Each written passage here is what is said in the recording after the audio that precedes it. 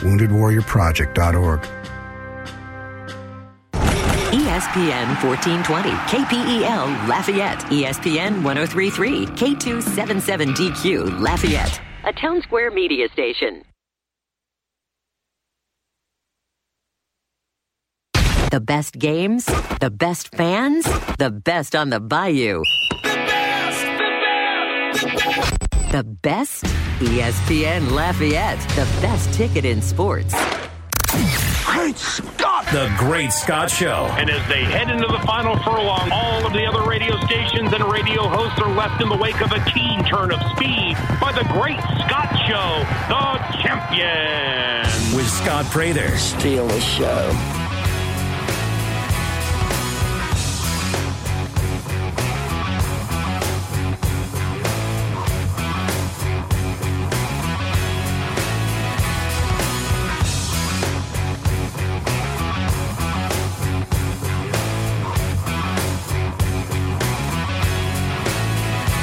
Hello, everybody. Welcome in to the Great Scott Show on a Monday. You know, some Mondays are busier than others. Some Mondays stand out more than others. This is a Monday that stands out. My goodness. Whew. Not only was yesterday Selection Sunday, but Will Wade was fired over the weekend. Tom Brady unretired. Some poor sap spent $519,000 on a touchdown Brady threw in a playoff loss to the Rams, thinking it was his last touchdown ever.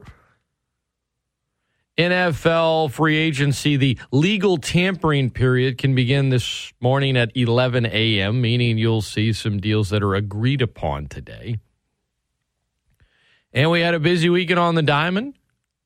As far as UL softball and baseball goes, we'll hold off on that until our coach interviews. Coach Gerry Glasco around 7:15, Coach Matt Deggs at 8:15. And between that, we'll have open phone lines and we'll hit on a little bit of everything else.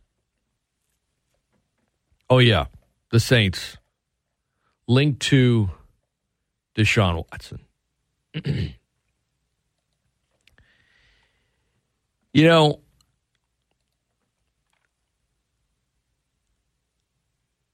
there are a lot of strong opinions out there when it comes to DeShaun Watson.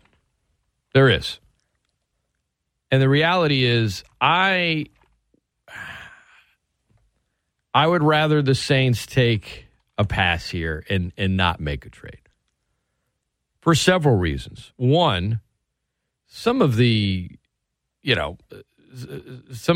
ideas or reports, rather, being thrown out there as far as what the Texans are looking for is a crazy amount you'd be giving up. 3 first-round picks, other picks, and 2 or 3 talented young players? No. And I don't know that the Texans have a lot of leverage to demand that. But that's an astronomical amount. As far as Ryan Ramczyk being in that group, he just restructured his contract to take his cap number down to $8.4 million, and if he was included in a team, that would jump up to $37.7 million, and the Saints would be paying it while he'd be on another team. So, no, his contract isn't really tradable this year. Second, even though Watson was cleared of criminal charges, there are still a lot of civil suits pending, as well as a likely NFL suspension. Oh, he was suspended last year. No, he wasn't. The Texans sat him out all year. Third, I don't like what he did. I don't think anyone should. Oh, well, Scott, you got guys on the Saints team. Look, the Saints are an organization that isn't exactly, hey, we're too good to sign this guy or that guy. And they waited for Carl Granderson to get out of jail, and then they signed him as a UDFA. And I get that Jameis Winston has a few incidents from his past, and I honestly, I don't like that Winston groped an Uber driver when he was wasted. Now, he was suspended for it. He was very remorseful for it. You know, just because Watson wasn't criminally charged with anything doesn't mean there wasn't some shady things happening, and you hear and read some of the reports from some of the alleged victims, and no, I don't like it at all. And he doesn't seem very remorseful at all. So I for a number of reasons, it's a pass. But a lot of signs are pointing to it actually happening. And I'd be lying if I told you, well, suddenly if that happens, I won't root for the Saints anymore, because I still will.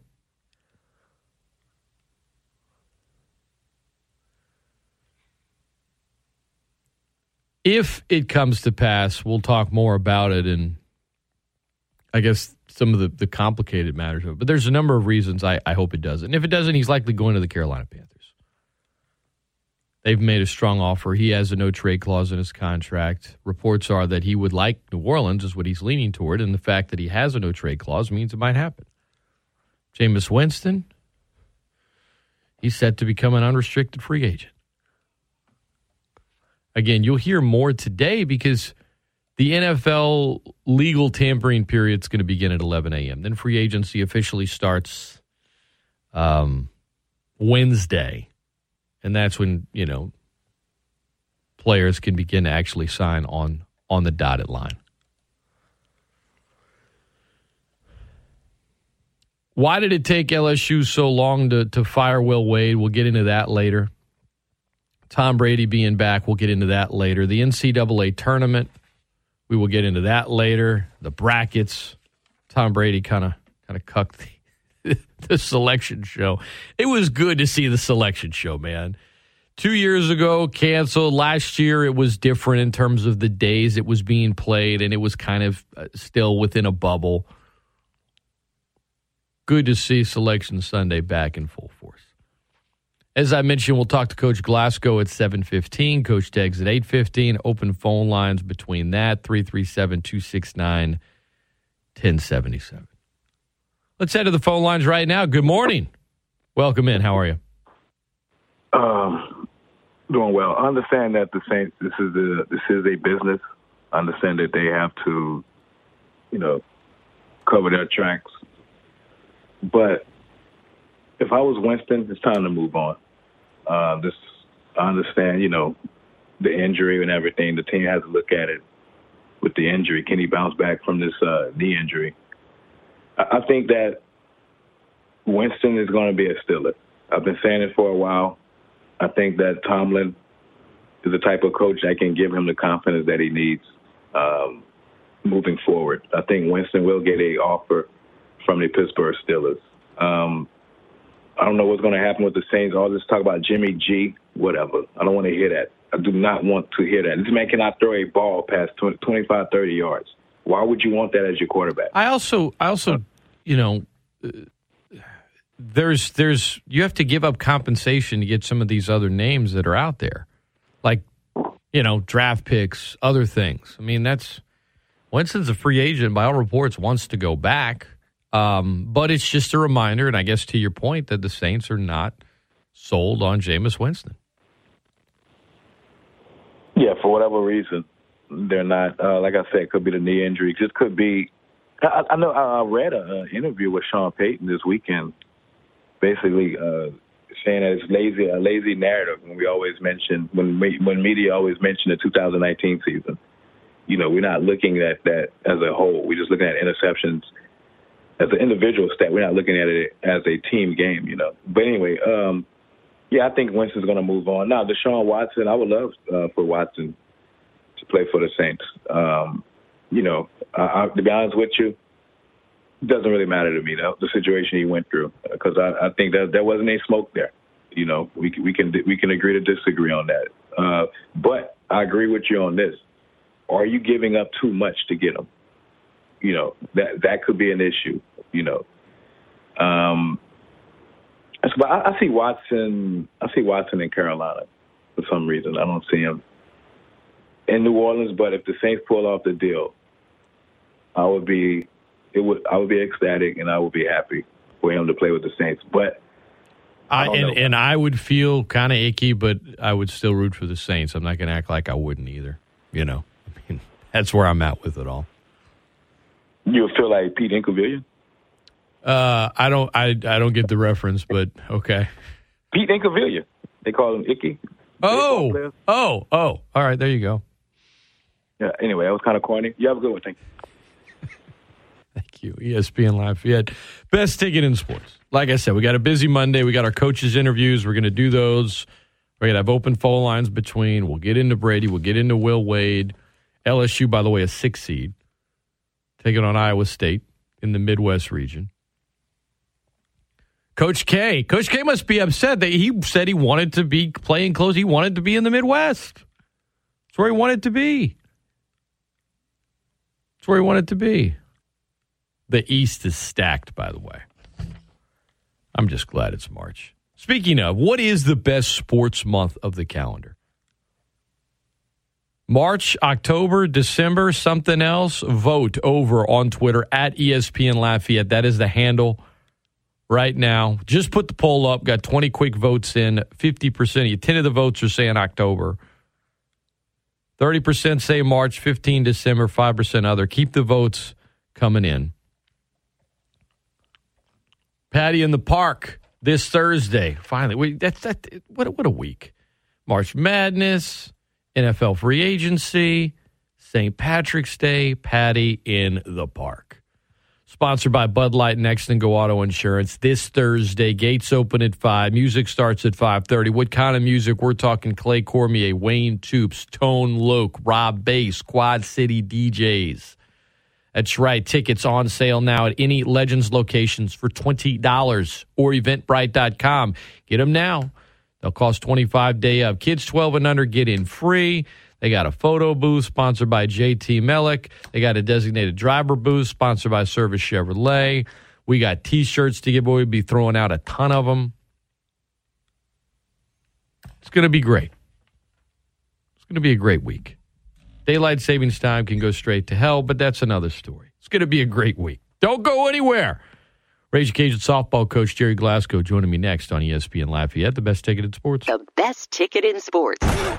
That's right, ESPN Lafayette, now 103.3 on the FM, 1420 on the AM, and streaming worldwide via the ESPN Lafayette app. If you listen to us via the stream, that is brought to you by Champagne's Market on the Oil Center. Champagne's going the extra mile. Rage Cajun softball won the Sun Belt Conference Series over the weekend against Georgia State. Dropped the first one, won the next two. Here to talk about that and more is the head coach of the Rage Cajun softball team, Coach Gerry Glasco, who joins us every Monday during the season. Good morning, Coach. How you feeling today? I feel good. I slept good, and I feel good. A lot to think about with the big Texas games coming up Wednesday, and it's just to follow this young team is it's as we said in the preseason, it's kind of an up and down thing, and it's frustrating. A lot of frustrating moments, and then there's a lot of really exciting moments where they, you can see the potential that's in this group. Coach, you're 20 games into this season. What word would you use to describe your team after the first 20 games? What word, I guess, would be best used to describe it? I think they're almost exactly where I thought they would be. I think we're really, especially when you factor in that we have very little. We have a really young team coming into the season. We knew that. We're fine with that because they're very young, but they also there's a lot of talent. But then when you factor in, we've lost Rain O'Neal, who is our leader, our captain and our leader, and the most experienced player on the roster. When you take her out of the equation, then as I was sitting around here thinking about it last night, and I feel like, it's, just about where we want to be. I think offensively, they've got to become more consistent. I want to see the consistency become better, right? Like we've got to learn how to play in big games. We've got to learn how to be consistent in the little games. We learned that this weekend with Georgia State. You can't take a night off. You can't, you can't have a bad game and drop a game like we dropped to Georgia State and accomplish the things that we want to accomplish throughout the season. On the other hand, like I'm thinking about, like as a coach or as a hitting coach and being responsible for the offense, like what did I do wrong? Like what should I have done different? What should I have done better? And obviously, when I think back on it, I think, well, I didn't have them focused because they were prepared. If they weren't prepared, they can't come back on Saturday. You can't lose the first game on Saturday 4-1, and then whatever we scored the second game, 9-10 runs, the same talent, the same preparation went into both games. The difference was the focus. So we got a young team, and we've got to put more emphasis on focus and the mental side. I think as I look at that, pitching, you've been battling it out here with two starters, Lamb and Shorm, in the last couple of weeks. And we've got we're hoping that we'll get Landry back in the mix here real soon. And we started out really good. We very minimal walks, very minimal runs allowed. Now we got to get refocused as a pitching staff and really fine tune and get back to putting up more zeros on that scoreboard inning by inning. I'm not talking about games, just go out there and inning by inning by inning, battle it out and give up, the minimum number of runs possible. So I think with everything included, I don't think we're really far off of where anyone would have expected us to have been early in the year. Now, the positive signs, if you look at the positive signs, we've had really good play at shortstop. We've got Piscos back now. I mean, it's not hard to watch Piscos this weekend play and realize that hurt us a little bit while she was out. But it also might have made us better down the long run, down the stretch. Not having her there, getting Mayu in there, find out that Mayu could catch, that we could compete with her behind the plate, and giving our chance the team to, give our team a chance to feel what it's going to feel like to play without that energy that Piscos brings. I think that was really, that could end up being a positive, even though in the short run is probably not a good thing. So no one wants to be 5 losses. I don't want to be 5 losses. Nobody wants to be 5 losses. Nobody wants to be 15-5. We all want to be, 18-2 at this point in the season. But when you think about the season, you realize, we don't have a Neal out there, our most proven player. We've been without Piscos for quite a while there, arguably our most talented and most leadership type player. And then you've got Landry out. So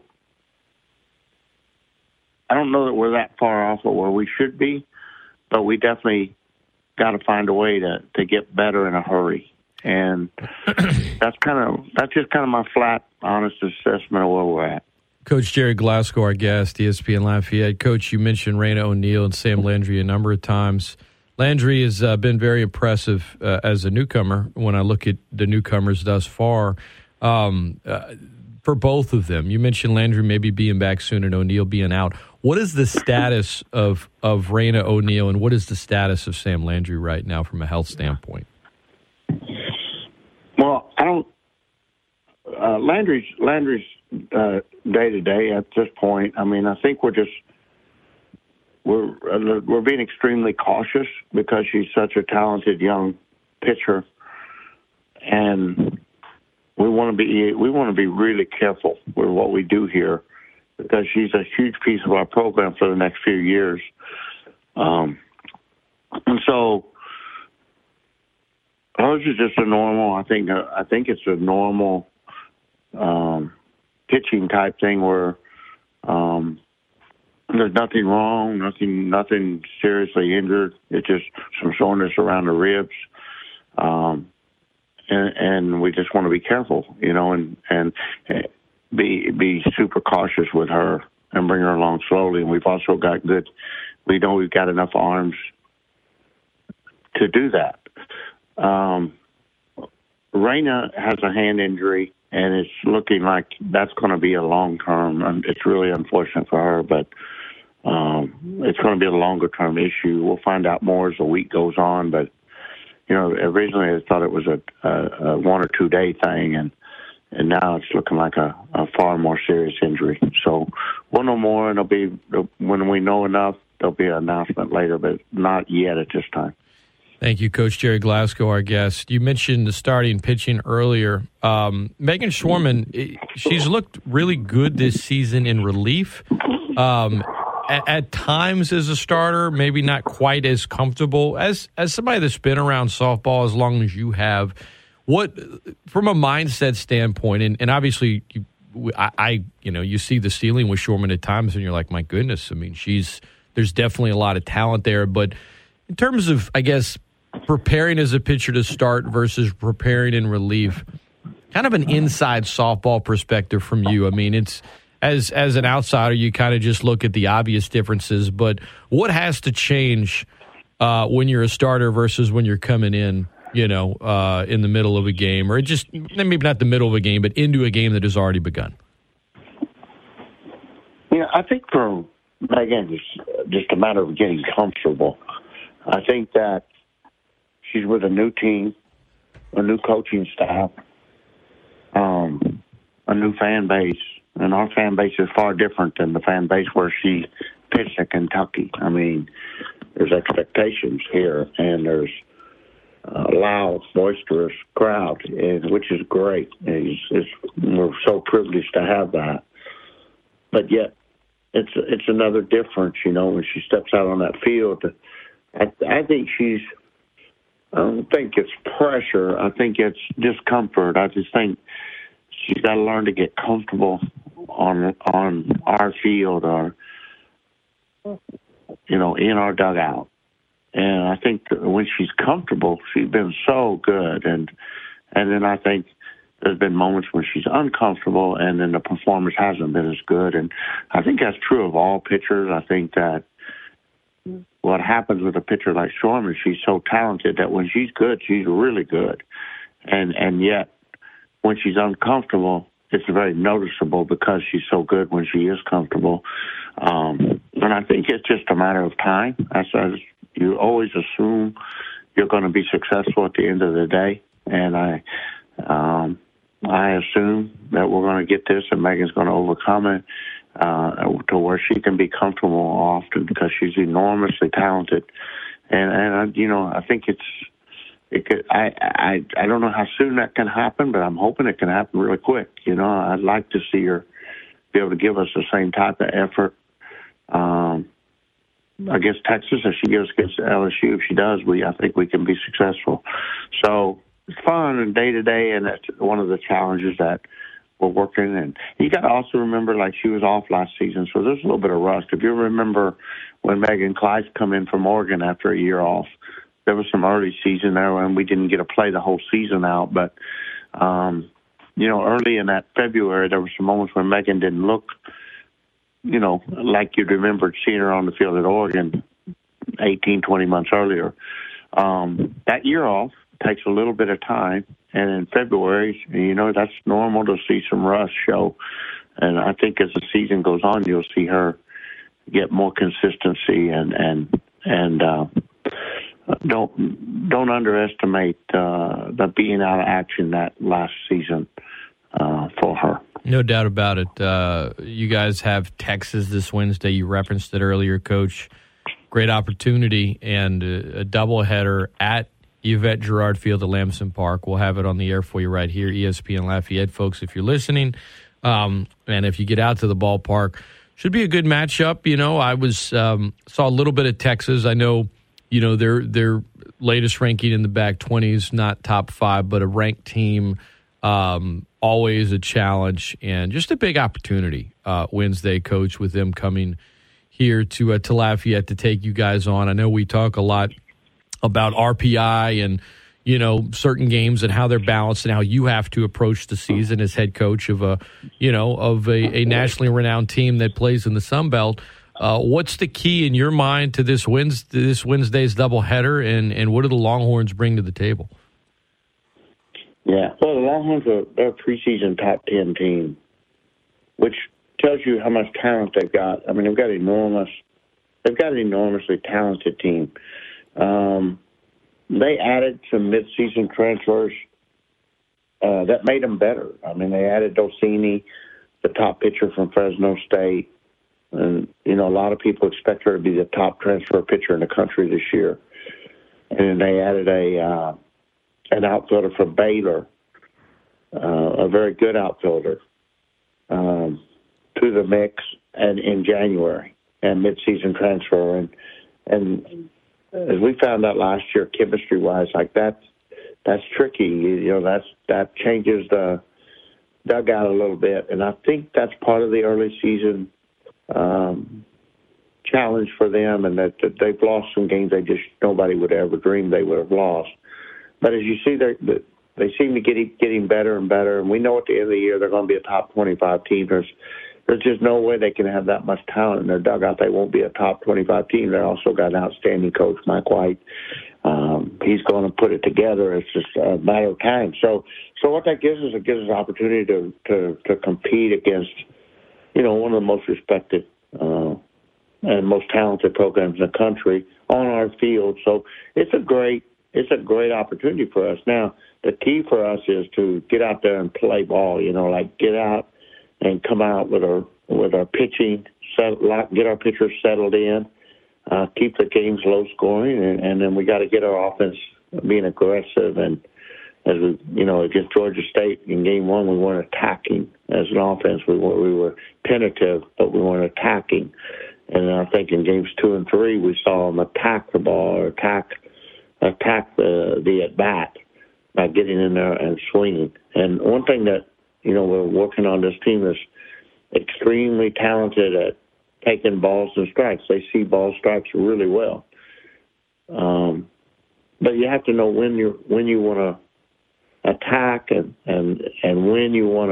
when's a smart time to look for the walk and how to use the walk. And they're young, and I feel like they're doing a great job of eliminating strikeouts. One of the toughest teams to strike out that I've ever coached, this bunch of young kids. At the same time, there's times when we can't be looking for a walk and take a chance on getting struck out.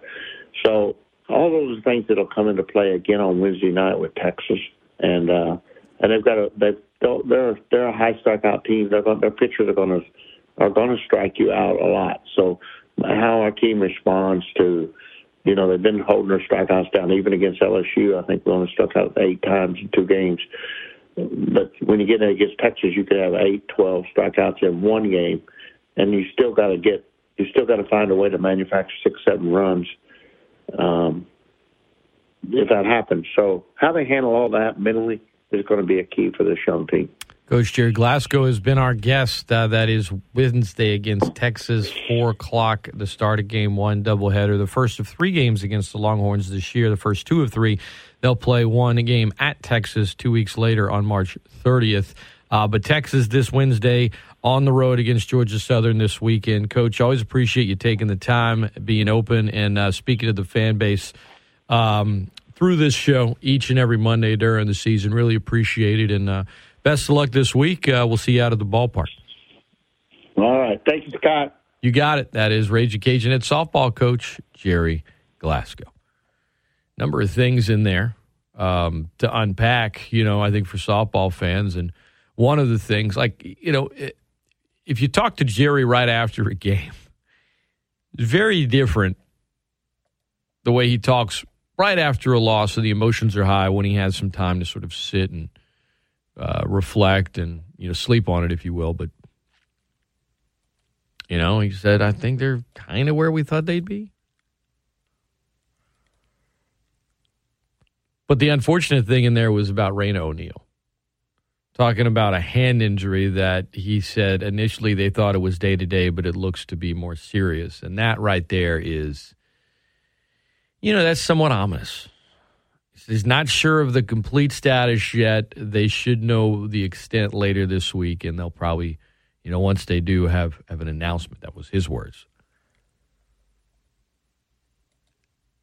I mean, how much they missed her last season when she was out. I mean, she's best player on the team. That's tough right there. That's tough. And the Georgia State loss, that was a bad RPI loss, but they got a chance in terms of RPI games. These 2 wins you don't have too many more opportunities for big matchups that can help you RPI-wise. It could be the difference between being a 2 or a 3 and a lot of things when it comes to the postseason. So, big moment, big matchup, 2 big ones this Wednesday against Texas. This is ESPN Lafayette, the best ticket in sports. I'm Scott Prather, coming to you from the ESPN Lafayette studio, sponsored by Bet Rivers. Every day at Bet Rivers Sportsbook, Louisiana, you'll find line specials, daily boosted odd, parlays of the day, and more. Download the Bet Rivers Sportsbook app, the best Louisiana sports betting experience. Learn more at betrivers.com. Speaking of betting, you got your bracket? You got your bracket ready to go? If you're going to be filling out brackets, make sure that you enter our $1 million bracket challenge. Right? Because it ain't just, have a perfect bracket and win $1 million. It's also, look, you predict 60 or more games, we'll give you $10,000. We'll give you $10,000. Head to ESPNLafayette.com or the ESPN Lafayette app. Click on a bracket challenge. Fill out your bracket. You have your first 4 games happening Tuesday and Wednesday, and then Thursday is when the real fun begins. Wall-to-wall college basketball, y'all. One thing that kind of annoys me when I'm looking at the bracket, and this is something I feel like the committee does every year. They put 2 good mid-majors against one another in the first round. Now, on one hand, okay, that means one of them will be in the round of 32, but Murray State taking on San Francisco, a 7-10 match, come on. Put San Francisco against USC. Put Murray State against, I don't know, Miami, Ohio, something. Virginia Tech. Give me if it's a first round matchup and it's a good, and I'm talking about a good mid-major, obviously your 16 seeds are going to be going up against a power team. But for those strong mid-majors that are going to be seeded anywhere from 6 to 11, don't have them play one another in the first round. That's just lame. Give me the upsets, man. Give it to me. Give it to me. Why not? ESPN Lafayette, the best ticket in sports. Georgia State. Oof. I told you guys, though. I told you that if it wasn't going to be Texas State, the Sun Belt champion would probably be a 16 seed. I said it for a while, and then when Georgia State won the tourney, I'm like, look at their resume. Maybe they're a 15. They're kind of hot. Why not? I don't know why I started to waffle on it, because not only they're 16, they're playing the number 1 overall seed in Gonzaga. That's where the Sun Belt is as a conference right now, guys. That certainly wasn't the case years ago. That wasn't the case for a long time. That's been the case the last several years. And no, it's not like Georgia State was a team in the Sun Belt Little Rock 9 years ago, and they were they were in the playing game, but they had no one. They finished 7th. No one thought they were going to win the tournament, and they did, and they played their way in. No, Georgia State was 3 in the tourney. They were playing well. They're on a long winning streak. And they get to take on the number 1 seeded Gonzaga Bulldogs in the West Region first round contest in Portland, Oregon, where there'll be plenty of Zags fans. Georgia State has a long road trip. They do have a 10-game winning streak. But hey, I don't think this is Georgia State upsetting a higher seed like they did against Wisconsin way back when, 21 years ago, or like they did, 7 years ago when they were a 14 seed and beat Baylor by a point. No, I think they're going to probably get run out the gym. We don't have a gym. Yeah, that's what Will Wade said one day. A lot of folks like to say, Will Wade is a gangster. Well, no, he was just a crooked college basketball coach in terms of following the rules, which he didn't openly. It was no secret. But if you subscribe to the whole idea of, he's a gangster, well, I got news for you. Real-life gangster stories, 99% of them do not end well for the gangster. But why did it take a little over 3 years for LSU to fire Will Wade? As most things do in sports, particularly pro and college, comes back to finance, money. I'll explain next, plus open phone lines at 337-269-1077. Don't go anywhere. The Great Scott Show continues right after this. Life has changed. Now that's an understatement. ESPN Lafayette. ESPNLafayette.com and the ESPN Lafayette app.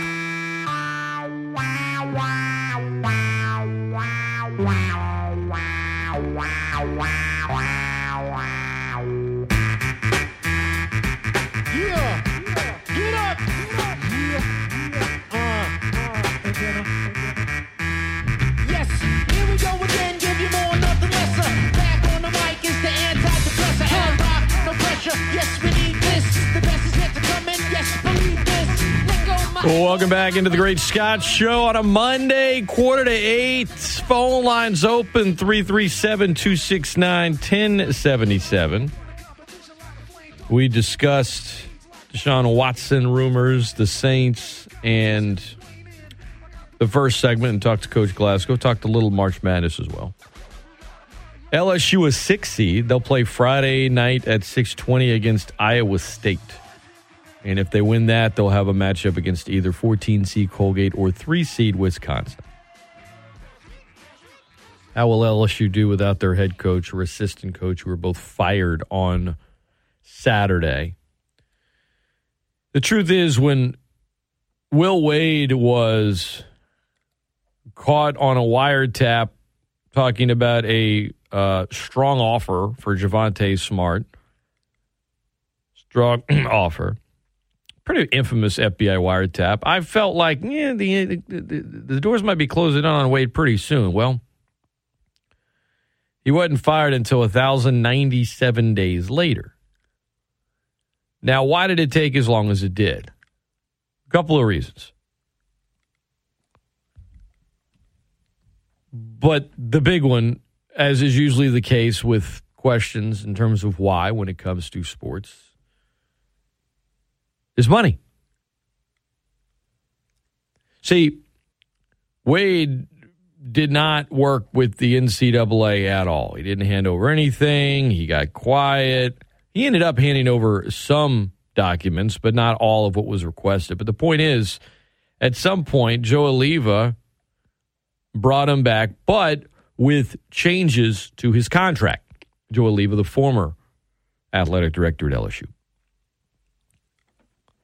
So Oliva was, reinstating Wade in 2019 as, the wiretap surfaced. He suspended him, reinstated him, and then months later, Scott Woodward took over, and he took over after Oliva had negotiated Wade's his contract's post-suspension. So the renegotiation was, hey, we can fire you with cause if the NCAA accuses you of level 1 or level 2 violations. Now, maybe there was a stretch there where LSU's like, you know what, if all they have is that wiretap, that might not be damning enough, which some people would say, what? Might not be damning enough, might not be enough evidence for a level 1 or level 2 violation, we'll see. But really, it took the NCAA 3 years, but they finally, gave LSU their notice of allegations last week, most of them against basketball, a little bit about football. And Will Wade was accused and shown through the investigation by the NCAA of committing 5 level 1 infractions just by himself. more or less paying players. In some cases, it was through an account from his wife. In other cases, it was through a handler. In one case, it was to a former fiance of a player who was essentially blackmailing Wade of, hey, I know what you're doing, and I'll let it out if you don't pay me. And he paid her. I mean, the guy's just paying a lot of people. They're brazen about it. Oh, come on. A lot of people are paying players. Yeah, a lot of people are doing it. Maybe they're being a little more careful about it. NIL changes some things. But point is, until the NCAA actually came out with those violations and alerted LSU to the NOA, the Notice of Allegations, LSU really couldn't fire Wade with cause. And so they would have owed him money remaining on his contract. And you could have gotten into a legal court battle, and it could have gotten dragged out, and there it is. Now, you could say, why didn't they fire him right away? Well, what did Woodward said, and the university president said, well, they wanted to take a few days to evaluate and engage in thoughtful discussions. Really, the truth is LSU was starting the SEC tournament. They wanted to wait until they lost. But the release from Tate and from Woodward was very, it was as it should be. That was written with some help of some lawyers. This set of allegations is large and damning. They basically explain that's why they had to let go of Wade while also not admitting guilt in anything. And a big part of what they're doing here with Wade and, they know that basketball is going to get slammed. The NCAA is going to slam LSU basketball. And for everybody that's been celebrating of, you made it interesting, you made it fun. Well, when LSU hired Will Wade, I said one thing he's got to get back, he's got to fight his apathy. Well, he did that. I'll give him that, but he did it the wrong way. And not a fan of Wade, haven't been, won't be. I'm sure there'll be show cause for him if he ever wants to coach in the NCAA again. I mean, Will Wade said last week he looks forward to commenting with a little grin on his face after LSU's first SEC tournament game. He'll probably get a lengthy show cause penalty. And for LSU basketball-wise, I'm looking at probably multiple postseason ban. LSU has 90 days to respond to the Notice of Allegations. Then the NCAA's complex case unit has up to 60 days to respond to that. So, point is, it's going to be a little while before you hear about the punishment levied on LSU, but whoever they hire as their next head coach is going to know going into it, and while the university will never state publicly, everyone will know that coach is getting into a situation where they're going to be extremely limited for a number of years. Multiple-year postseason ban, definitely a reduction of scholarships. That's probably coming. What LSU really wants to avoid is any, kind of big punishments to their football program. Now, nothing new really came out in terms of the NOA in regards to the football program. There wasn't already out there. One, which was a former Our Lady of the Lakes fund that a former assistant used to pay Vidal Alexander, who was an O-lineman during the Les Miles era, or families of Vidal Alexander. The other was, Odell Beckham Jr. handing out $2,000 in cash after LSU won the Natty. But LSU football-wise, hey, look, we put a postseason bowl ban. We put a self-imposed bowl ban in 2020. We reduced our scholarships. We fired Will Wade right after you gave us our NOA. They know the hits are coming. They don't want any of them, but they would prefer them just to kind of happen in basketball and not leak over into football. And that's probably how it should be.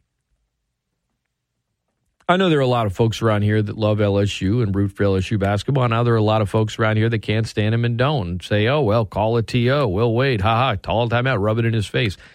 Not a Will Wade guy. Personally, the truth is, as a kid, I used to go to those LSU games at the PMAC.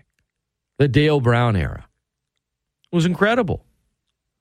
I remember going and seeing Harold Boudreaux in the PMAC and then his brother Carol Boudreaux in the Cajun Dome. And Chris Jackson was the best college basketball player I ever saw in person. It was incredible. young Shaq. I mean, LSU basketball, followed it closely, rooted for John Brady. That Final Four team in 2006, that was a fun team. First time in my life I actually wasn't supporting or rooting for LSU hoops was 4 years ago when Will Wade excuse my French, when Will Wade really showed his ass. A lot of people loved it. I didn't. So I can at least go back to rooting for LSU a little bit. Jay checks in via email. Scott at ESPNLafayette.com, by the way, if you want to email. He says, Wade will start coaching on the pro level just like Kelvin Sampson, come back to college in like 5 years. Yeah, if he gets a show cause penalty, that's what he'll do. And he will. Go on some staff somewhere for a little while and eventually make his way back to college. But Sampson, I'll say this. Sampson had a lot of supporters throughout college basketball and connections. I'll say this: Wade's rep around college hoops. It's not like he's a beloved guy. I'm sure he's got a few friends, but it's not like college coaches all over the place are like, yeah, that's the guy I want.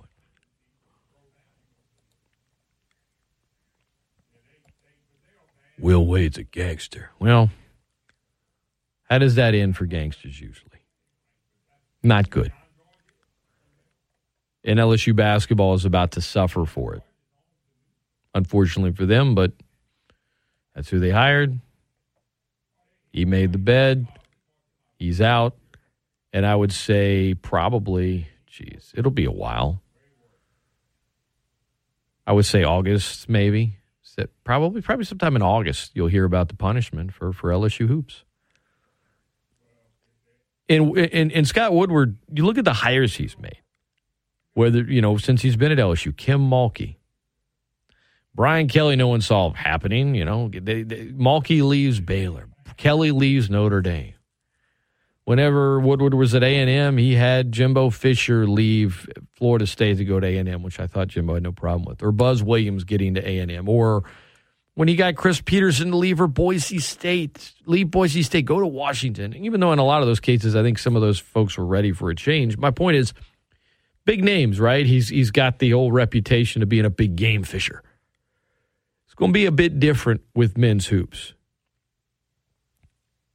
Probably an up-and-comer, somebody that doesn't have a strong, proven track record like some of these other hires he's made, because they know that you're going to be having several years of sanctions.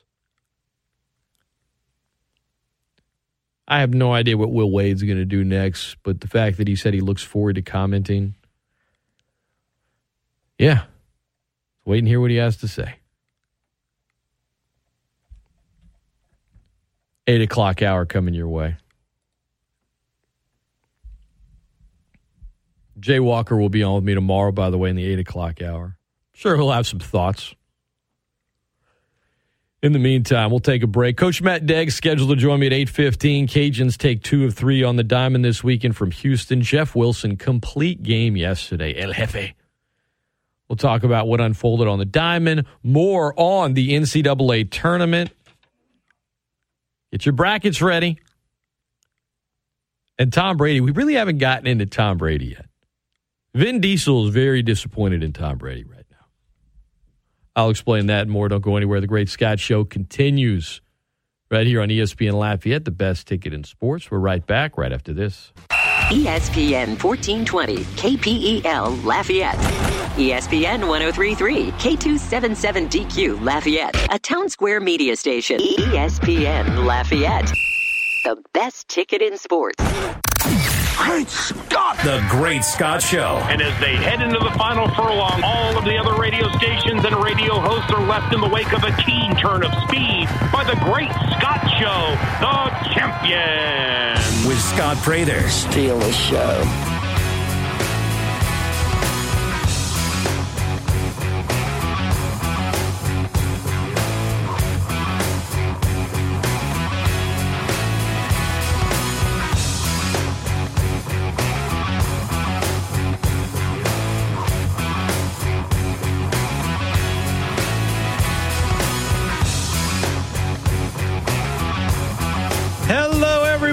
welcome into the 8 o'clock hour of the Great Scott Show, coming at you on this Monday.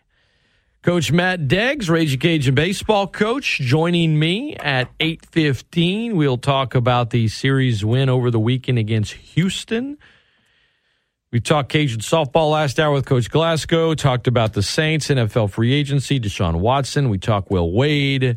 Haven't gotten into, we talked about the NCAA tournament, of course, the bracket. Haven't gotten into Tom Brady yet.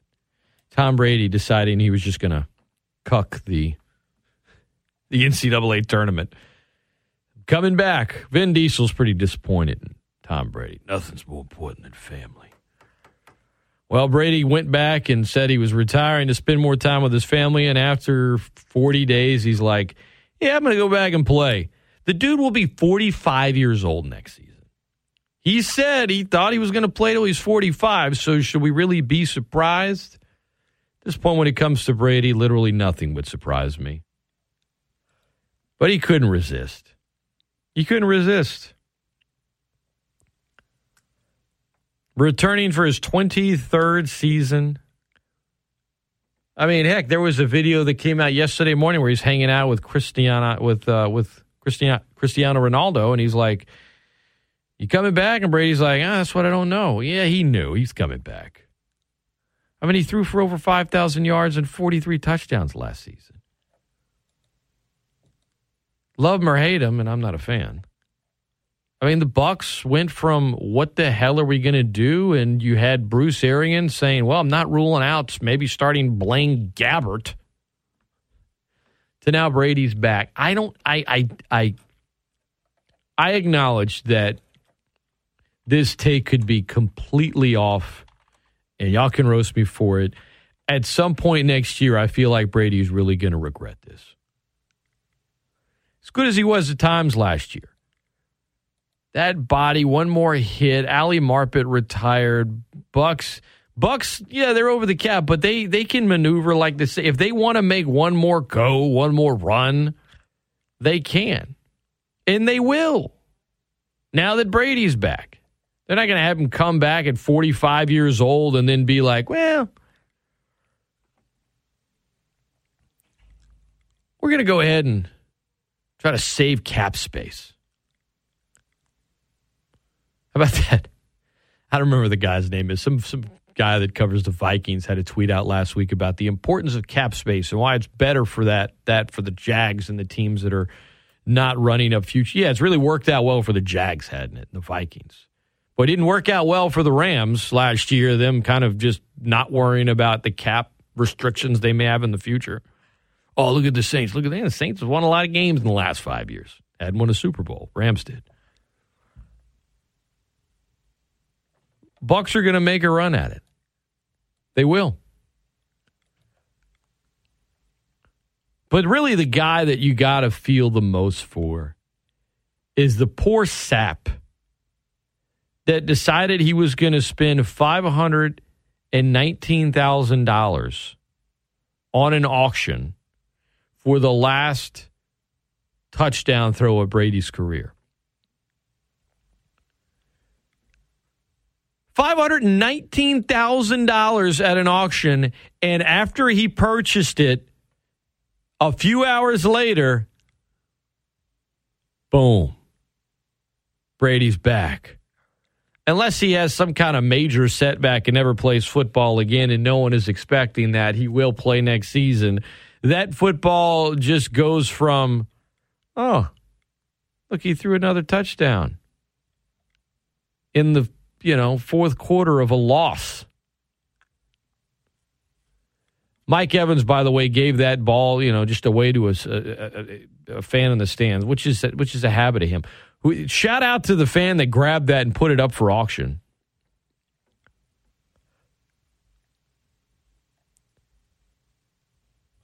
I mean, really? 519. The starting bid was $100,000. Talk about just a winning lotto ticket being handed to you. But when you hear these stories about the lotto, and if you don't cash it in within the year, it's null and void. Whoever put that thing up for auction, it's a good thing they didn't wait any longer. $519,000 down the drain. Oh, cool. What football is that? It's a touchdown Brady threw in a game and a loss in the playoffs. Oh, yeah? Where'd you get that? I spent $519,000 on it. I mean, that's about as good an investment as Calvin Ridley's gambling career. Not a good return there. Not a good return. ESPN Lafayette, the best ticket in sports. Legal tampering period begins today at 11 o'clock. Teams can start negotiating, which, by the way, Brady and the Bucs have not worked out a new contract yet. He's on the books for $10.4 million, which is the placeholder from the one-year extension he signed last March. Now that he's committed to returning, they'll work something out. I mean, he's going to play for $10.4 million. He made $44.4 million with incentives last season. I don't know. Maybe he will. Maybe he will. $10.4 million. Maybe Brady just doesn't care at this point. His wife makes more than him. They're collectively worth over $1 billion. Clearly, it's just about football over family. I mean, hey.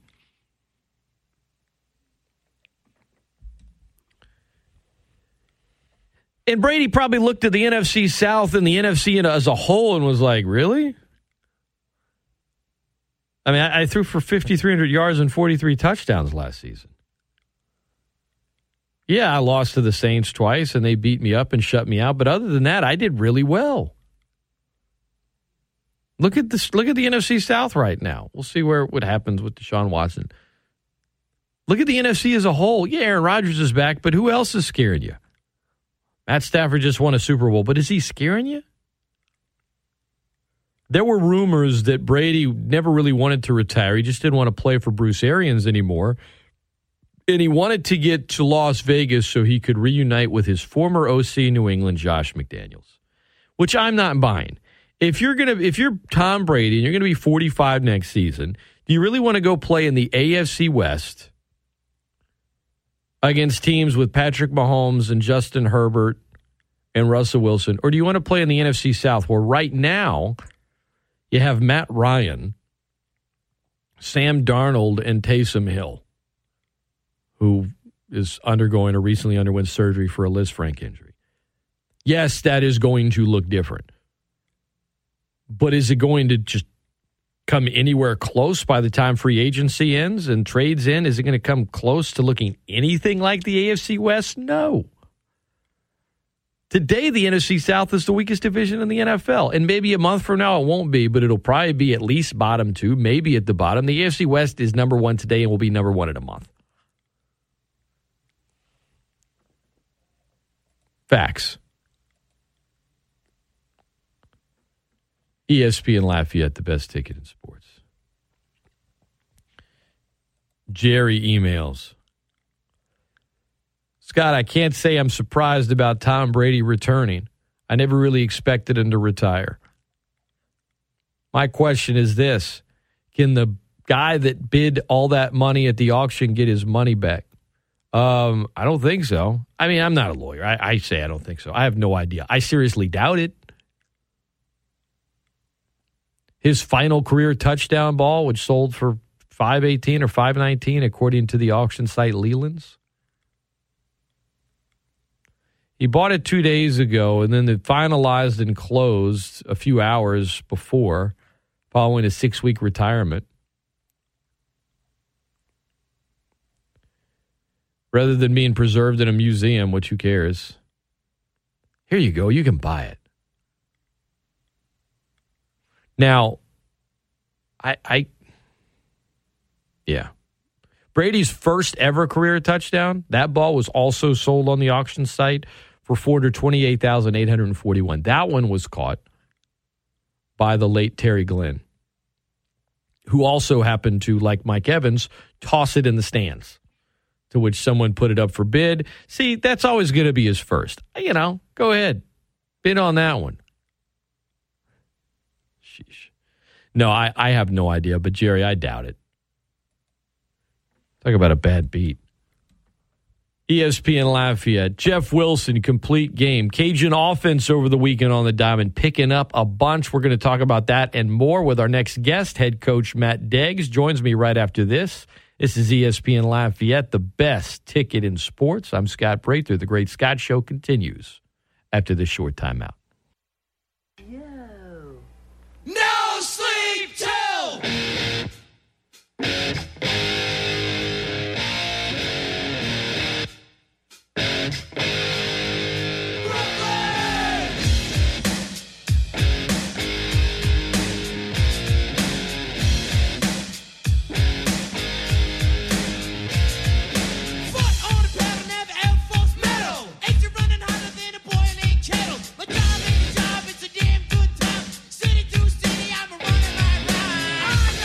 Welcome back into the Great Scott Show. I'm Scott Prather, ESPN Lafayette, the best ticket in sports. Joining me now, the head coach of Ragin' Cajun Baseball, Coach Matt Deggs. Good morning, Coach. I thought about you yesterday because while folks complain or applaud daylight savings time, I was like, on one hand, I'm sure Coach Deggs is happy to get back and get playing an hour earlier. But on the other, you're always hoping for like more hours in a day. So you're probably not like a fan of yesterday. They took an hour away from you. You wish there were 48 hours in a day, not 23. Were you okay yesterday? Just 48 hours in Monday. That's it. That's what I'm hoping for. But no, I like more sunlight, man. I wish it'd stay sunlight till about 9 o'clock, which it might, a few months down the road here. I'll trade the hour for more sunlight. There you go. That? Well, that shouldn't be a surprise. And let's just talk about yesterday's game first. I want to kind of look back at the weekend with you as a whole. But as you said, I believe on social media, a masterpiece. I mean, El Jefe is his nickname, but Jeff Wilson, formerly a reliever, goes a complete game yesterday. Fanned, I think, 10 batters, allowed only 4 hits. It was yesterday's performance was about as strong as we've seen from you guys this season. And I think for Jeff Wilson, maybe at the beginning of the year when folks saw him as the Sunday starter, they were like, okay, with what he showed yesterday, no one's saying that anymore. I mean, he was terrific yesterday, Coach. I mean, there's just really no other way to say it. That's that's what fans do. It's you get to debate stuff, and my job's to make decisions based on experience and having been through this a few times. The kid can pitch, right? I thought he was better as a starter than a reliever. As a one-inning stint guy, you've got to step on the gas a little bit more, and that's just not him. So, look, everybody's got a key, right? That'll unlock them, and it'll unlock your true potential. And as a coach or a leader, sometimes you get to unlock somebody, and then, unfortunately, sometimes you don't. And but I think, El Jefe has found his true calling in starting because he's able to settle in and do what I call throw batting practice. And pitching's nothing more than throwing batting practice. And when you can make somebody hit the ball when you want them to hit it, or get a weak swing, or get a take when you want to take, then you're in control. And he threw BP for about 3 hours yesterday. And, the only difference is he didn't want hard contact. He wanted weak contact, and that's what he got. It was a performance yesterday for you guys, 10-1 the final. You win the series. Let's go back to how the weekend started. You're 8 innings into a tie game. Heath Hood, a pair of homers. Will Veillon, lightning strikes. You got to begin the game the next day, and so it's not really a doubleheader of sorts. You pick up a tie game and you have a few innings to try to win it. You guys did, but how does your coaching get altered whenever it's a game that you're beginning in progress before you play another game that day? What goes into the pitching decision making? How does it change your job a little bit? Well, Todd and I had pretty much agreed, on Friday, right? Because we moved the game up because we knew a front was coming in, and it was going to be a lot of start-stop. So we moved it up and then agreed at the plate, look, if this stuff sets in, it's going to set in. So we weighed out the first lightning strike. There's another one. All right, let's go. We're not going to sit here all night. And because I knew Saturday was going to be a great day to play. And so we get out, and we had talked about the fact they're going to hit and run first pitch. So we want to start Bo Bonds Saturday, actually. Well, let's start in both games. And I've been able to do that a couple of times in my career with relievers. And it's always worked out pretty good. I don't know why. But Bo has depth to a breaking ball. So we spin a breaking ball first pitch, and they do hit and run. And, Julian's able to tax that, and he's done a great job of just taxing guys when he should. And he does it and gets us off to a great start. And, and then Kyle DeBarge does what he does and just creates, reaches on a knock and then uses his legs to make it all the way around the bases. Pretty phenomenal. Kind of got us rolling. And then we were able to execute a few things that they gave us. So it was a good way to start. I wish we'd have carried that momentum into the second game. But we were just too generous there in that one inning. And that's in our loss has been the thing, is generosity. So come out yesterday, have a good meeting, and just ask them how this playing not to lose is working out for them. And they all agreed it sucks and it's not fun. I said, well, we're going to play with the gas pedal all the way down, then, unafraid to crash and burn, and we're going to embrace it. Because look, if you're going to make an impression, then make an impression. Don't make a half-hearted impression. Either set records great or set records bad, one way or another. Let's go all the way. And they really latched onto that yesterday, and I think you saw their true potential as a team yesterday, led by Jeff Wilson. Yeah, you've referenced Jeff, El Jefe, his nickname, as being one of those guys, not even just a glue guy, but one of those vocal kind of go-to leaders that the team tends to rally around. So seeing the reaction whenever he finished that complete game yesterday, not a surprise, but also just, I think, telling in a lot of ways of how his teammates feel about him, how they look to him as being one of your leaders in that clubhouse. Jeff's a true man. I mean, he is a very gentle soul, but yet tough and demanding. He's very, very smart, very, very confident, but it's quiet. He's not afraid to speak up. I sat in front of the whole clubhouse one day. I said, I hope my little girls one day bring home a man like Jeff Wilson. He just stands for everything I believe in. And it's never about him. And his teammates try to congratulate him yesterday, and it's still not about him. And I really respect that about him.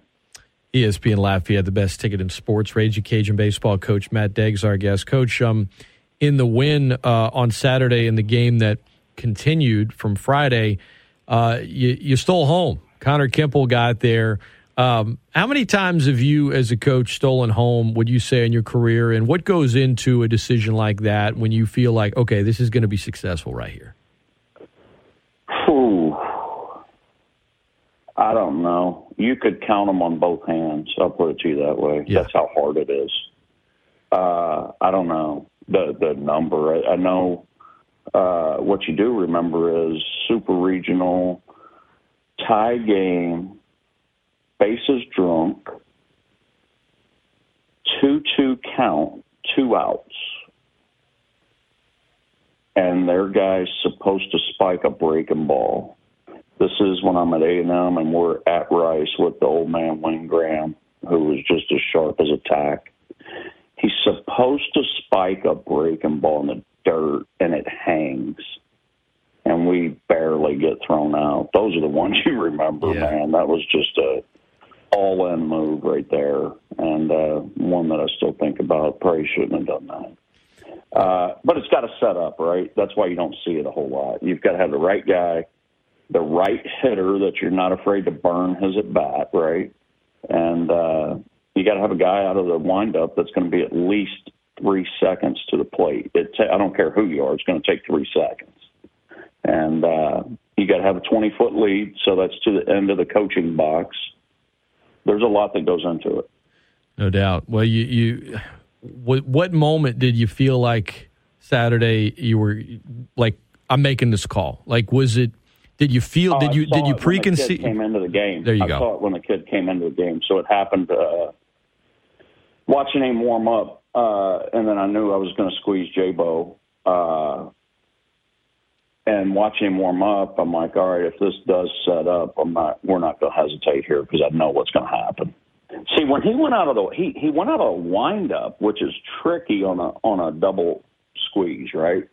Because you practice timing out of the stretch, so you got to really kind of hold your water, and because you don't want to tip it, and especially the guy if a lefty's on the bump, the guy at first could really tip this because he's running too. So you got to kind of wait until that front foot starts to land. But out of the windup, you got to hold that water a little bit longer. So anyway, the kid goes out of the windup against J-Bo on the squeeze. And when you see that, you go, okay, if this happens again and we got 2 outs, this is what we're going to do. And you use stuff like that, Scott, to finish people. I don't suggest using that to try to win a game. Gotcha. That's mental warfare type stuff, which hopefully our team gets to the point where they take advantage of that for about the next 4 hours. You know what I'm saying? Sure. ESPN Lafayette, the best ticket in sports. I've always been kind of fascinated about what goes into, because it's people talk about the triple play or the grand slam. I'm always like stealing home. I mean, it's so rare in baseball, and of course when it works is even more rare. That I jotted down. I was like, I gotta ask Coach Deggs about this on Monday morning. So no, thanks for the perspective on play. it. And you practice it, but I haven't stole. I bet it's been I don't know how many years since we've had successful steal at home. That's how rare it is. You get a little rush when you make it when you make the call and it's about to go down. Oh, yeah, man. When you make any, these are momentum swing calls. There's a euphoria in it one way or another, right? Yeah. It's like you're about to jump out of an airplane. Well, when it doesn't work, I don't know that it's still euphoric, though, right? I mean, there might be like. No, it sucks. Yeah. It's terrible. But all the fun's in trying it. Sure. So. ESPN Lafayette, best ticket in sports. Coach Matt Deggs, our guest. Coach, I wanted to ask you just briefly about Heath Hood, seeing his power on display Friday, and I'll have some questions about the offense as a whole this week, but in particular him, this young man, the JUCO transfer. I know he was an All-American at Tyler Junior College, but showing some of his power as a batter, as a player. What's something about Heath Hood that the average fan might not know about him, and what makes him tick? Well, he could have played college football. That's a fun fact. He was recruited as a college football player, and I guess loved baseball so much, he wanted to go to Tyler, and Coach Wells is an amazing recruiter for us, and he found him, man, out of Deep East Texas, and he's one of our best signs. Look, Heath Hood for me is Seth Harrison. I mean, just all over again. From the type of kid he is to, am I aggressive? Am I not aggressive? Do I want to make a mistake? There's a little bit of tap dancing. But, man, when he decides to push that gas pedal, it's freaky. I mean, you don't just hit a line drive out. You don't jump ship dead central here. That just don't happen. That's Mike Strentz type stuff.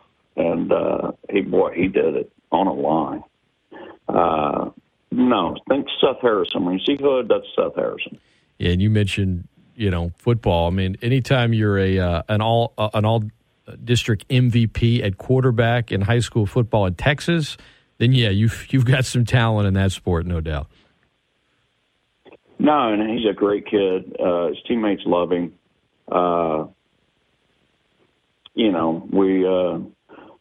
When he relaxes and has fun and play hard, hey, he's got a lot of ability. So we tasked him with getting picked off yesterday. We just need you to get picked off. And he checked that box and then went crazy in the dugout. When you can play like that, then you know what? The game's fun again.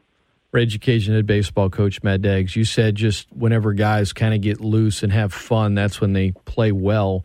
You feel like that happened with your offense this weekend, Coach? Because when your batting average goes up nearly 25 points, there was a lot working for you guys this weekend. What was the biggest key in your mind to that success at the plate? Well, look, the two most overused words in baseball are have fun. I mean, what's fun is getting it done, right? That's what's fun. But the only way to get it done is to go fast, hard, and loose, man. And that's true fun.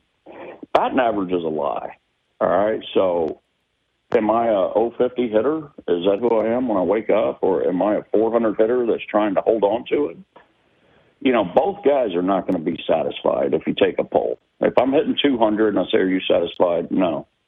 If I ask, a 400 hitter, are you satisfied? He's going to say no. It's all a lie. It's like having $30,000 in your account, and then all of a sudden you got $1 million, and you were just like, man, I wish I had $1 million. I wish I had. Guess what? Hey, Jack, you still living paycheck to paycheck. Nobody's ever going to be satisfied. It's a lie. You're chasing a ghost. That's the thing about batting average. It's a decision you make when you wake up every day.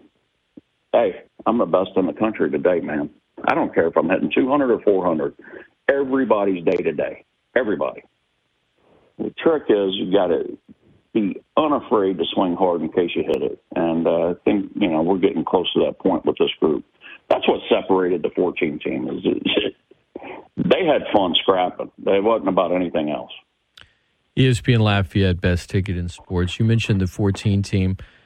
Coach Robe would reference the World Series team a lot sometimes when he would talk to us in the media, but he also made it a point to say, we try not to really talk about teams of the past. But I think what he meant was like last year's team or teams from the past that still have players currently on this team. Do you reference teams from the past to your team? In if you do, sort of what in what regard? I mean, you have to. We're in cells, right? That's our business is cells. So, I mean, if I'm in cells, you think I'm not going to take a pamphlet and show presentations of things that we've done and can do? That's what we're in. We're selling a belief that this is what we're capable of. I mean, on Friday, I showed them a video of the 2017 Sam Houston State team that went to a super regional. And because that team coming down the stretch got swept, got 2 out of 3 taken from them, got swept, 2 out of 3 taken from them. How about that? And then winds up in a super regional. We're all day to day, man. We're all day to day. It's what you believe you are. And either you can let a number define you or you can let who you know you are define you. And, wake up today as the best player in the country. Your 15 games. That's what it's all about, man. You're 15 games into the season, Coach. Sell me on this. Sell our listeners on your team right now. Well, look, we have a 23rd strength of schedule in the country. We're 8-7. Okay, I'm going to give us 10-5. The Arkansas game, we that was in the bag. We blew it. Had a game taken from us against Southern Miss. I'm not going to go into that, but it's a fact. And so you look at it and you go, dang, man, they won the series against the top 25 team UCI. They should have won the series against Southern Miss. They just won a series against a really good U of H team. Should have taken Arkansas down, in freezing temperatures over in Round Rock. Could be 10-5. They're 8-7. Boy, they've grinded to this point. Now we're about to hit conference, and it's going to get hot and warm, and the wind's going to start blowing out. Okay. McNeese Wednesday, conference play starts Friday, and job well done, by the way, on the sales. Did you ever, I know you've been in baseball your whole life. Did you ever have a sales job briefly in your life that just wasn't attached to baseball, by the way? Are you kidding me? I mean, I had to ask, Coach. No, I'm serious. Did you? Have you? I mean, you're a good salesman. I got fired because I was a drunk at A&M, right? Yeah. Then I worked at a feed mill. And then I was the worst pharmaceutical sales guy in the country. Pharmaceutical sales. That's a hard job. Did you read the book? That's a hard job. Coach, Have you read the book? I have not read the book, no. Are you kidding me? I haven't read it. I thought you were setting me up right there. No, I was terrible. I haven't. No, I actually haven't. I haven't read it. Now, there's a couple of books I haven't read. I sell what I love to do. Gotcha. Other than that, no. No, I checked out early every day and went and played golf. It was terrible. Now, I do plan on reading it this summer, so when I do, and this is after baseball season ends, are you cool if I just sort of text you with comments or commentary or have a few questions? I'm going to give you one. All right, good. You always do, Coach. That's why I love talking to you every Monday morning. McNeese State. I'm going to give you a book. Next time I see you, I'll come get it. When can I come get it? I'll call you. How about that? All right, I'm down. Now, I do most of my reading in the summertime because that's really the only time I have it.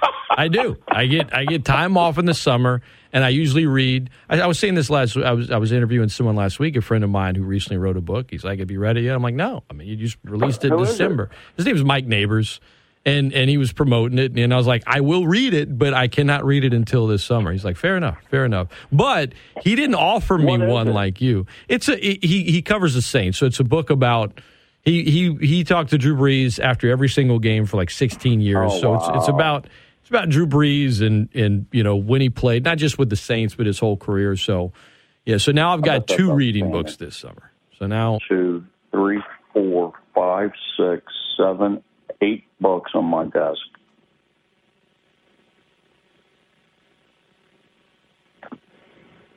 And what are they? All right.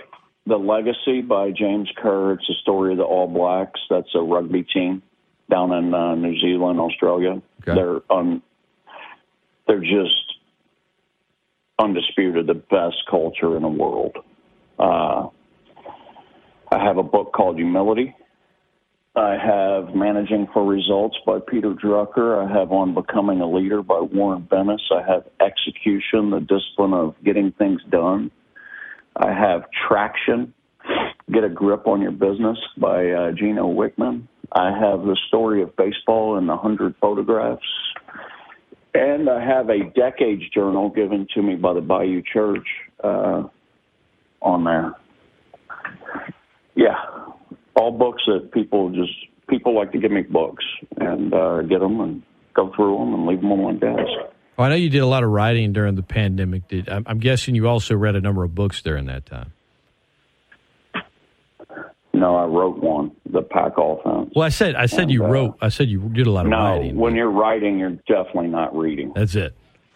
No, it's like going to speak. You don't listen to all the other speakers because that's just going to jack you up. Gotcha. You just go speak when it's your turn. You guys have McNeese State on the road. The next 5 are on the road. I know your last 7 have been at home. Now the 2 last week, midweek, got rescheduled. But you've had a number of games at neutral sites and then 1 true road game. What do you want to see out of your team here over the next 5 on the road, Coach? And of course, the 3 this weekend, you're starting conference play. Hey, I want to see them go head downhill on people, man. Just unafraid to crash and burn. When you get that's the essence of playing, man. And that's all I want to see. I don't care about the scoreboard. I want to see them have fun and get after it. All right. Well, I can't wait to get 15 to 28 from you and read it this summer.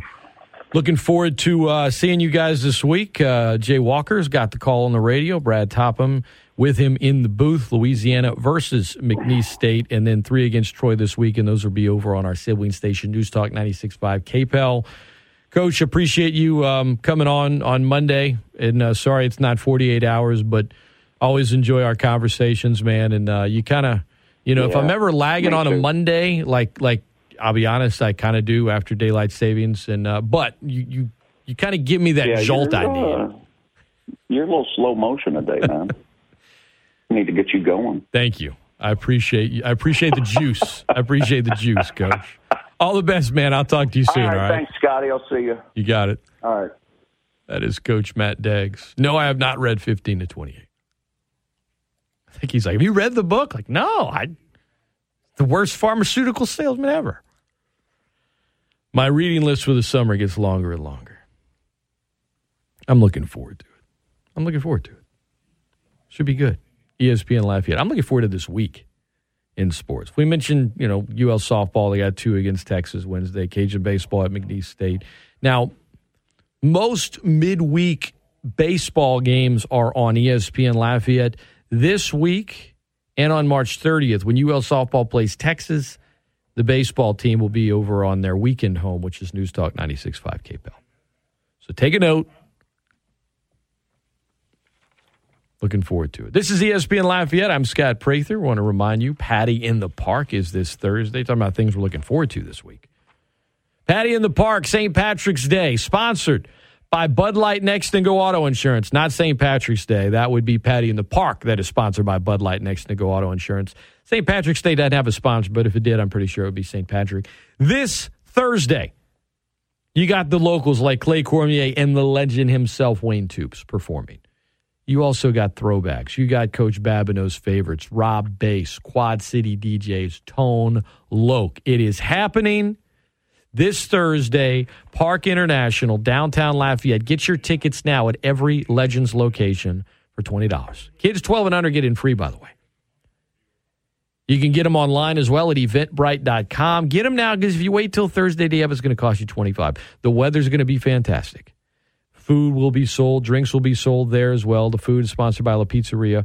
It's going to be a blast. 2 years in the making. Looking forward to that. Looking forward to March Madness. Open phone lines coming your way next. 337-269-1077. Take a quick time out. We'll be back. March Madness. Everybody filling out their brackets. What's the point, really? I'll tell you. Right after this on ESPN Live. What's up, Acadiana? This is Rich Eisen. Check out The Rich Eisen Show every weekday from noon to 3 and get your sports fix right here on ESPN Lafayette, ESPNLafayette.com, and the ESPN Lafayette app. Hey, sports fans, this is Rich Eisen reminding you to catch The Rich Eisen Show every weekday from 12 to 3 on ESPN Lafayette. Now, back to more of The Great Scott Show with Scott Prather.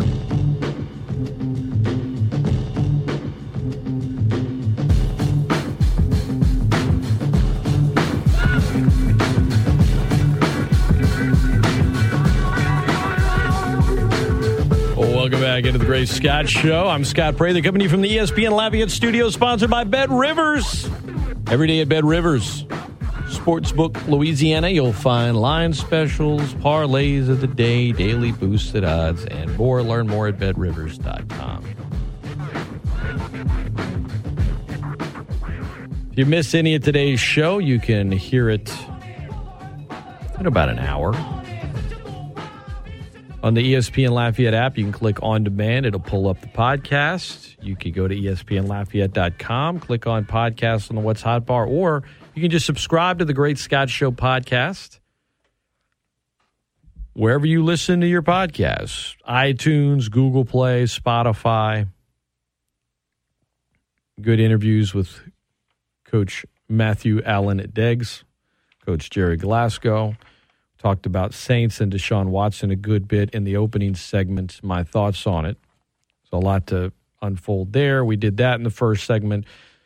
Had plenty of thoughts on Will Wade and talked about Tom Brady as well. Phone lines are open, 337-269-1077, 337-269-1077. Jay Walker will be in tomorrow at 8 with me for Terrible Tune Tuesday.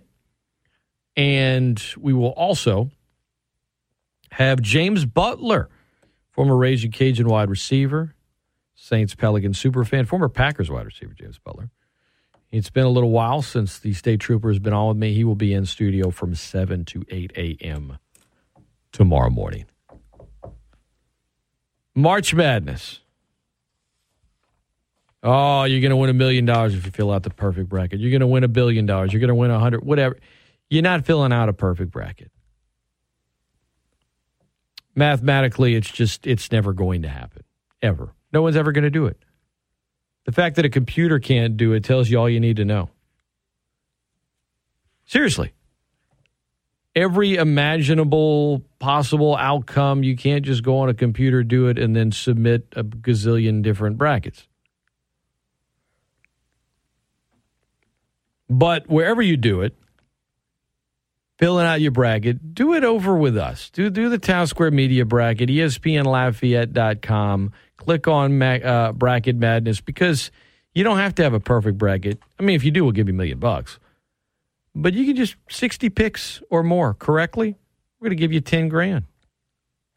Go do it. Do your pick 'em. Do your pick 'em.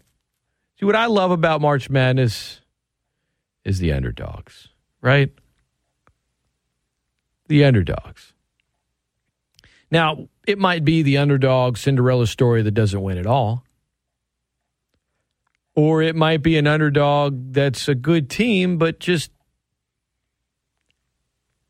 not a traditional huge Cinderella, but makes a big run.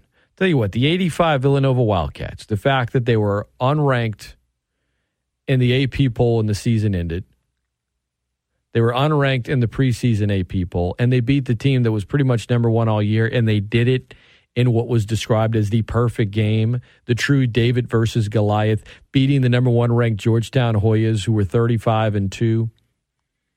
Villanova was like 19-10 going into the tournament. But when you shoot 80% from the field, they played as close to a perfect game as they could in the Natty, 1-2. Now, that was 37 years ago. But every year, whether it be the national champion, whether it be a Cinderella that makes a run, there is a story. There is a story. Sometimes multiple stories. What's going to be the story this year?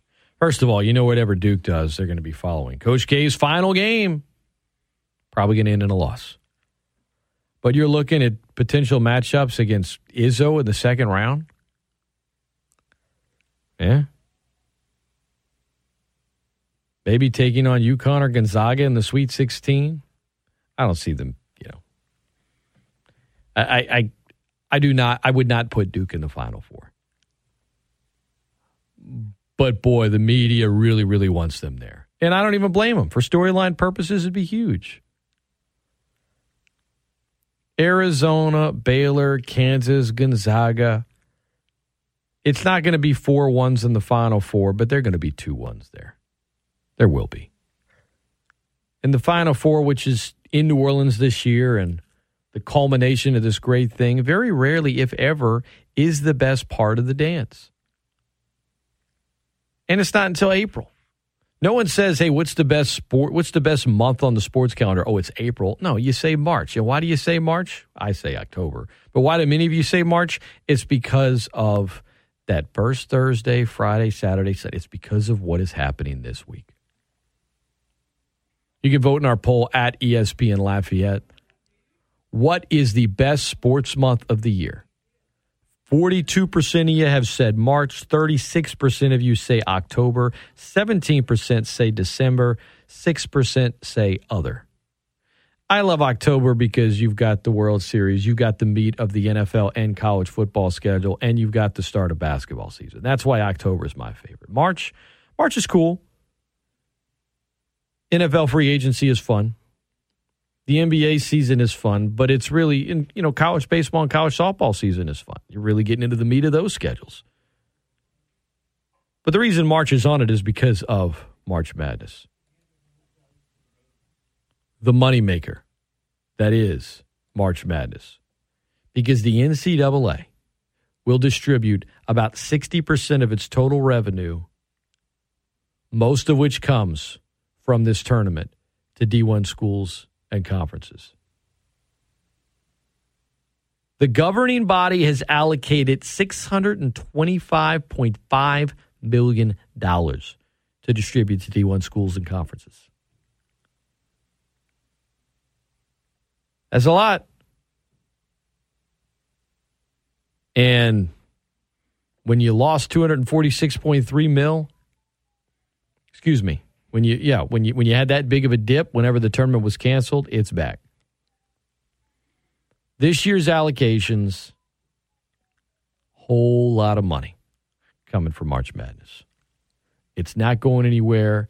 It's never changing. It might expand a little, but not a lot. It's the most iconic picture in sports.